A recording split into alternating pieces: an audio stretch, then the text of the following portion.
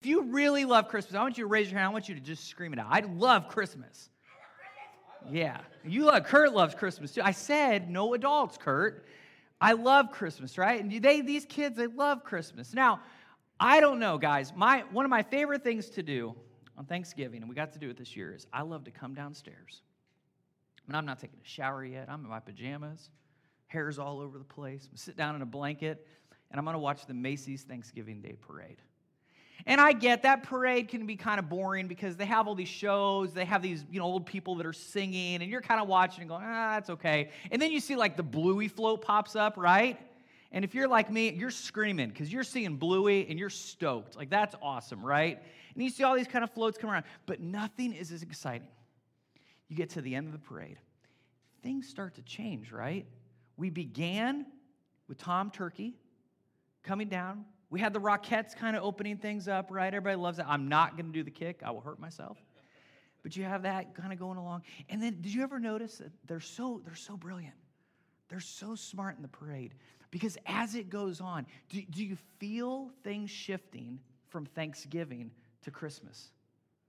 Do you see it happening in this parade? You start to see things kind of shift from the fall kind of feeling, and then you realize, hey, wait a minute, all of a sudden, it's starting to feel like Christmas. And then you go, I know what's about to happen. The big man's about to show up. And you're like me, like, this is it. Like, this is why I watch this thing. I see Santa, and I turn into Buddy Elf, man. I start screaming, and I'm like, I love that guy. Like, I just absolutely lose my mind because it's Santa Claus, right? But I have a confession to make. I couldn't wait this year for Santa to come to begin to celebrate Christmas.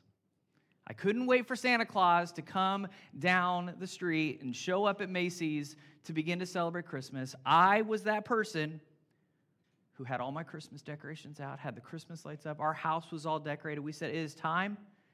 The girls were actually away for Thanksgiving, and I turned on the Christmas lights with full obscenity for my neighbors to see. I didn't care. And I said, I am celebrating Christmas. I am ready. Like, I'm going to start playing the music. I feel a little bit like Jack Skellington, where I'm like, I get it's Halloween, but I'm going to go ahead and start stealing a little bit of Christmas too. So I'm in October, and I'm like already starting to play Christmas songs. It is time. Now, here's the deal. Some of you are with me. Renee is with me. She's excited. She's like, it's Labor Day. That's time for Christmas. Like, that's fine. Like, that's where it can start. I don't know how early we could go. Renee, next year, we're going to test this out. We're going to have a party in the middle of the summer. We're going to have a Christmas party. Doesn't matter. Now, what's great about this, you see what's happening, though? Do you guys see what's happening? Do you guys see this? So, Renee is all excited about Christmas. She's like, Christmas in July. Justin's like, no, that is not happening. I'm not doing that. Full out Scrooge. For Justin, guys, Justin is the guy, he watches the movies and he's like, Mr. Potter's the good guy. The crooks in Home Alone, he's rooting for them. This is apparently you, man. I'm just calling it out. This is my job as a pastor. This is my job to convict right now, all right? Like, I'm seeing this. But you know this person. Now listen, whether you are sitting next to that Scrooge, or whether you grew up in their house and you're confessing out of your whole church about growing up with the Scrooge who wanted to take down the Christmas decorations the day after Christmas instead of celebrating the 12 days of Christmas like you're supposed to, you know that person. And they're like, I don't even want it. I'm done with it. It's over. But you know what? I want you to know something. If you are that person who, if you hear Feliz Navidad one more time, you are going to throw the radio across the room. If you hear wham and all you think about doing is whamming that radio with a hammer, you are actually more legit Christmas than me and Renee. Because, and kids, I want you to know this because I think this is really important for our kids. At the very first Christmas, I know this is really hard to believe, when Mary placed Jesus in the manger, there was not a Christmas tree in that manger. There weren't decorations up. Can you believe this? There weren't Christmas lights. Like, can you imagine? Like, I think Joseph should have gone along and he should have started putting up Christmas lights, right? Like, that's what should have happened, right? But I want you to know that that wasn't it. The very first Christmas didn't have that sense of joy. It didn't have that sense of anticipation. It didn't have that excitement. It didn't have that festive attitude that we love. In fact, Christmas was scary. Christmas was filled with fear. Christmas was a mere teenage girl learning that she was going to give birth to Jesus. And she has to tell this fiance of hers, hey, this is what's going on.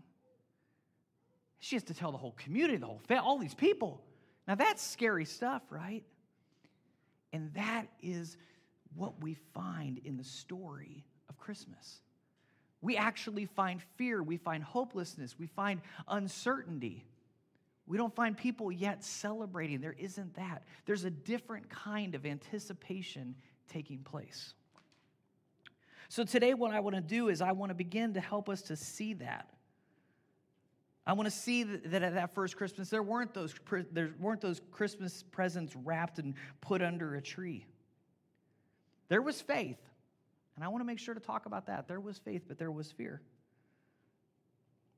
But then we see that this beautiful story, and this is why I think we tell the story over and over and over again, because the story, it moves from peace, from that fear, it moves from fear to peace.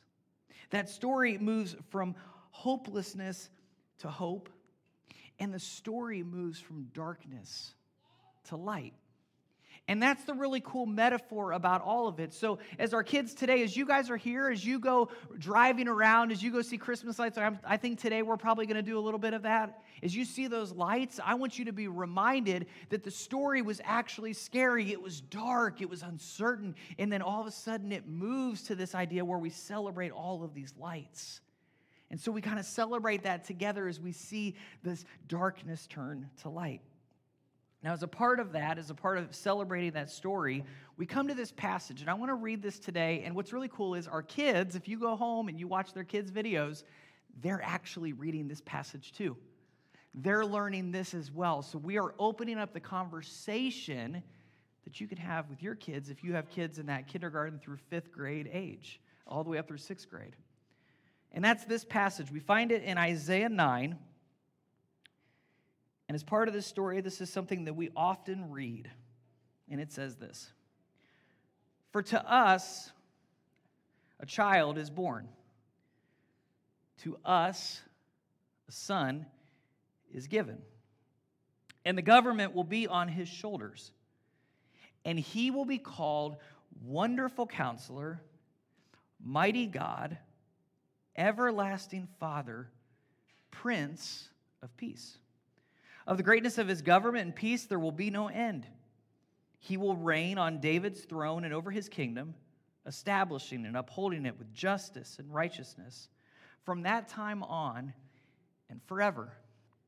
The zeal of the Lord Almighty will accomplish this." And these are familiar words that we read at Christmas. Sometimes we decorate our homes with some of these words.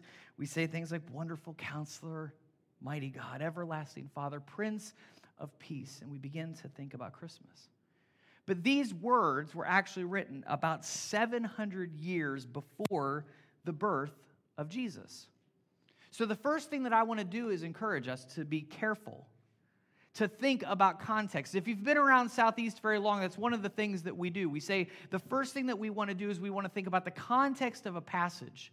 Especially if something is familiar to us, one of the things that we want to do is we want to take that passage, we want to turn it around a little bit. We want to make sure that we're not missing the context that it sits in because we don't want to take it out of context. We don't want to misunderstand what's happening here. So we have to be really careful with the words that we find here.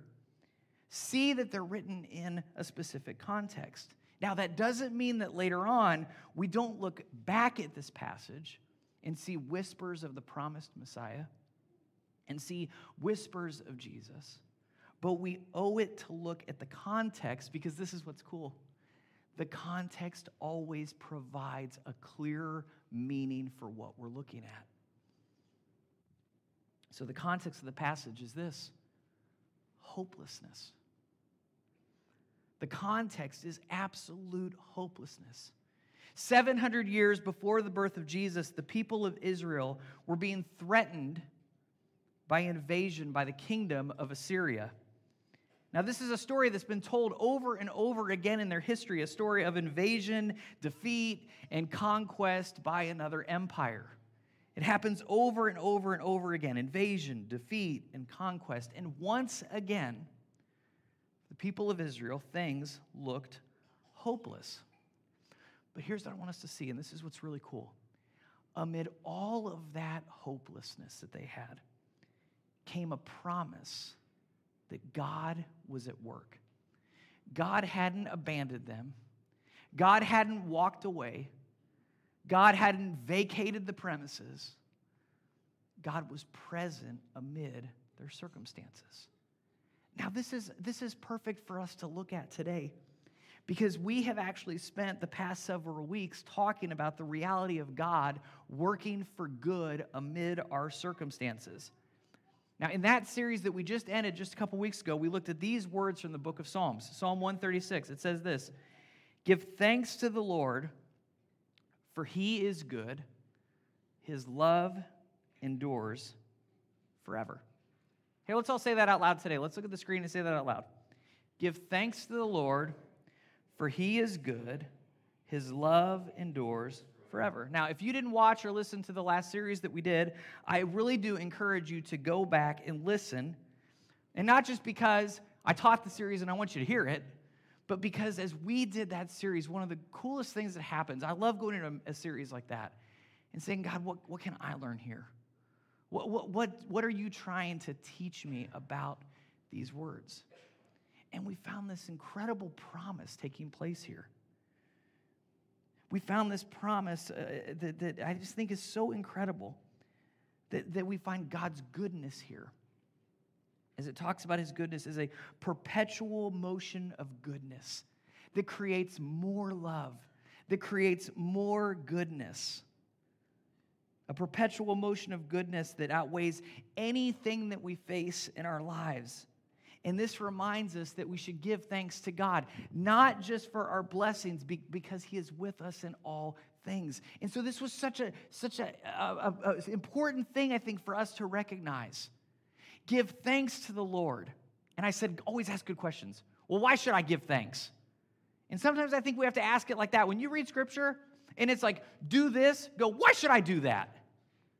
And I know I'm teaching our kids something, and you're going, I don't know, man. I don't want them saying that to me. Like, my kid's going to come up to me like, why should I do that, Daddy? Don't do that to me. I'm just telling you, when you read Scripture, one of the cool things you can do is, it says give thanks. Well, why should I give thanks? And then it gives us an answer. Give thanks to the Lord, for he is good. Well, what does good mean? It means that he creates perpetual good, this motion of goodness that just creates more goodness and more life. And then what's really cool, guys, here's a little hint. The way of Jesus leans all the way into that. And we say, I reflect on the goodness of God. I see him bringing goodness and life, grace and mercy and justice, and all of these things, the perpetual motion of goodness into this world. And then he says, and I want you to go and do the same. I want you to live out like that. Be the kind of person who loves in such a way that it brings more love. Could we use a little bit of that? How many of us have been around in this world today, in this context that we find ourselves in our society, where it doesn't seem like a whole lot of people are trying to promote more love? What would it look like to say, I want to be the kind of person who creates more love and more grace and more mercy? And this is what the author is saying. Give thanks to the Lord, for he's good. Man, if you get connected with God, you're going to find more grace and more mercy and more love than you know what to do with, and you can't but help but let it explode out of your life into this world. So give thanks. It says his love endures forever. No matter what you face in this world, it doesn't matter what it is, it will never outweigh his love. That's awesome. Now that truth, all of that is at the essence that we find in Isaiah 9, because it's a truth that shows up over and over again in the Scriptures. God was at work with his goodness and because of his love amid any circumstance that you face. Even as these people face the threat of an attack of Assyria into the north, an idea that's so hard for us to even comprehend, right? We don't typically wake up in the day and face the idea that Canada might just invade. That would be really weird. Do you see that, though? Can you feel that sense? There's this sense of worry and fear. And we see that all around our world. And we know people who are experiencing that. It's easy for us to get isolated from it and not experience that. But we see that promise here. Hey, even amid these circumstances, even the threat of the attack of Assyria, God is at work. Now, here's what's really cool. Let's go back a second. Because this chapter opens with a word, and it gets translated this. It gets translated, but, nevertheless, or nonetheless. Now, a lot of us don't use nevertheless or nonetheless. I think we should start using some of these words more often, right? We're used to the word but. And but is a great word. And it's a word that we should be familiar with because when it shows up in the Bible, you're supposed to stop and go, why is that there? If it says, but this, okay, well, what happened that makes me go, but then this happened? And that's what you're supposed to see here. There's this stop sign that shows up, that pops up, and it's like this huge light. It's like the biggest Christmas display you could think of. And it's like, but. Now, could you imagine at my house? Now, I know a couple kids are going to laugh about this. Could you imagine at my house on my roof it said, but? Not like that. But if I just had but. People are like, why do you have but on your roof? What? Why is but on your roof? What's that about? Because that's the essence of the story. And they're like, but is the essence of the story? What is happening right now? Okay, maybe I should write nonetheless. Then my neighbors would be like, that takes too many lights. How are you going to make that up there, right? Somebody's going to hate on it. But this is the essence of here. It shows up over and over again. Listen to this, listen. Fear, ready? Fear, but peace. Hopelessness, but hope. Darkness, but light. And that's what's happening here. That's what we find here. Listen to this. The people walking in darkness, have seen a great light. On those living in the land of deep darkness, a light has dawned. This passage begins in verse 1 and then comes here into verse 2 with this look, everything seems bad. Everything seems like it's going wrong. Everything seems absolutely hopeless. But wait. And it says, but the people walking in darkness have seen a great light. On those living in the land of deep darkness, a light has dawned. Now here's this gets cool. Let's pause for a second because I want to talk about the geography of Israel. I know you didn't know that you were coming into a geography lesson, but listen, this is super cool. To the west of Israel was the Mediterranean Sea. To the east were the mountains. Now, I know that typically most of us here gathered in this space today aren't generals. We don't think about how you would attack. But most of us could look at a map, and if we were playing Risk, I would go, I'm probably not going to attack from the sea. I'm probably not going to try to go over the mountains. I'm going to go the easiest route, which is to come from the north. And that's where the kingdom of Assyria is thinking about and beginning to attack and beginning to evade is from the north. And that place that we call in the north, that northern area, was a place called Galilee. And it was a place that the author here is talking about as a place of darkness as a result of this fear, this invasion, this hopelessness, these people in darkness. Now, after the Assyrian conquest, because it did happen, after the Assyrian conquest, many of the people in this region of Galilee were carried off into exile. And hundreds of years later, then, the words of Isaiah, they don't seem to be fulfilled. These people had all of this hopelessness. Then he's like, well, listen, no. All these people walking in darkness, there's a great light coming. And then listen, I'm telling you right now, like, be excited, because for us, a child is born, a son is given. And hundreds of years later, people are looking and going,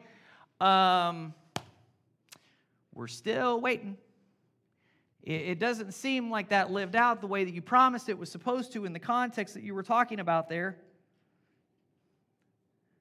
But then into this region of Galilee, something took place. During a time of mass migration, a family from Bethlehem of Judea moved into Galilee. To that family was born a man named Joseph. Joseph was eventually engaged to be married to a woman named Mary. And to them was born a baby named Jesus.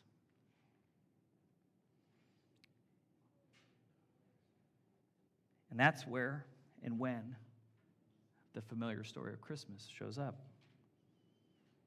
We read these words a few weeks ago from the opening of the book of John. It says this: in the beginning was the Word, and the Word was God, Word was with God, and the Word was God. He was with God in the beginning. Through him all things were made. Without him nothing was made that has been made. In him was life, and that life was the light of all mankind. The light shines in the darkness, and the darkness has not overcome it. Later he would record, as Jesus described himself, as the light shining in the darkness. Listen to this. When Jesus spoke again to the people, he said, I am the light of the world.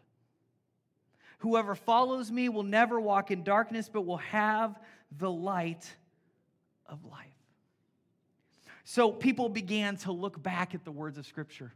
This incredible moment happens. Jesus is born. He begins to teach. He begins to live. He begins to tell these people how to live this life of life that they can't even begin to even possibly imagine. This idea of the goodness of God living in and through all of us. And as people look back at Jesus' life, his death, his resurrection, they begin to read passages like this. Like Isaiah 9, they turn to these passages. They see fulfillment happening in his words, written to this ancient context, and they begin to come alive with all this new meaning. Because in Jesus, they saw how fear had become peace. They saw in Jesus how hopelessness had become hope. They saw in Jesus how darkness had become light. And all of a sudden, these words in Isaiah 9, they see God's people experience the reality of darkness but hope, and they see that in the light in the life of Jesus. God was in their circumstances. Hope was at work. God was at work. Hope had come. Darkness had become light. And all of a sudden they look back and they see these words. And we look back at these words, and now we see the tension in these words. They don't just stand as words anymore that we hang up on the wall. They're not just words anymore that maybe I could put in lights on my roof instead of the word but, right? Maybe these are the words that as I look at words like Prince of Peace, and as I read these words like Wonderful Counselor, Mighty God, Everlasting Father, Prince of Peace, right? Now I see the context of it. Now I see the hopelessness that the people experienced. And now all of a sudden this comes alive in a brand new way. And all of a sudden there's something here for us. We see fear and hopelessness and darkness. But guys, what do we see? We see peace. We see hope. We see light. And this is what we find in the story of Christmas. This is what we find at Advent. Now listen, there's a bunch of adults here who are ready to get through Christmas. They're ready to get it over. They're ready to get to the new year.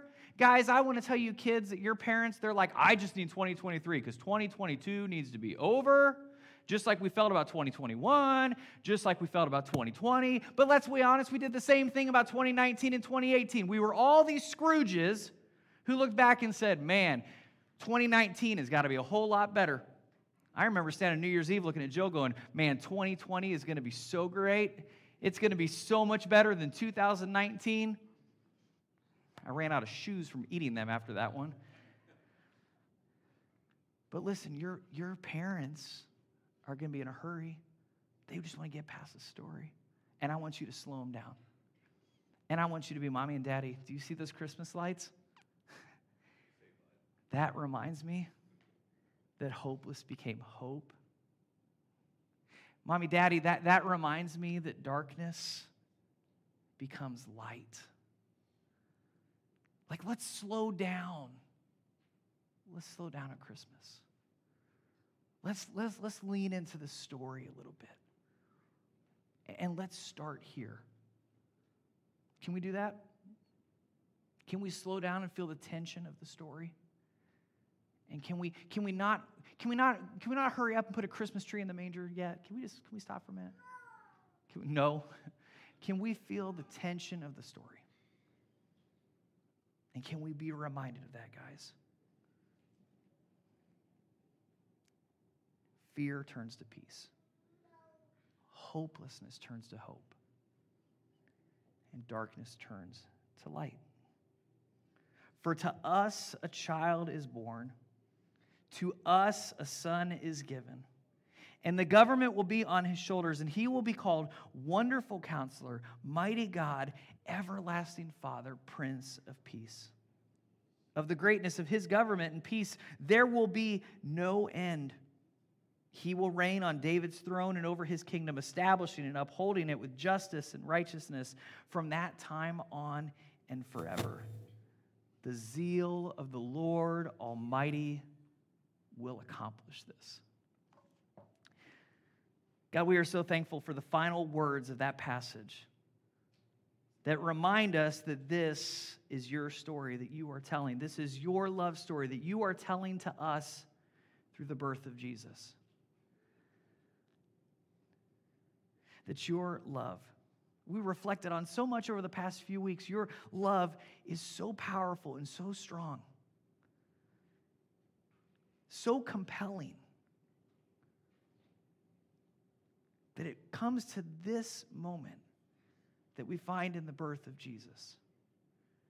God, help us in this season to slow down, to just experience the wonder of the Christmas story. And see that no matter what we're experiencing, if we're experiencing fear, God, help us to see peace this year. God, if we're sensing hopelessness about anything in our lives, may we find hope. God, may we see the darkness of what's ahead and uncertainty that we have in our lives. Help us to see light. Help us to trust. And help us to be in awe this season at the wonder of the birth of Jesus. And it's in your name that we pray. Amen.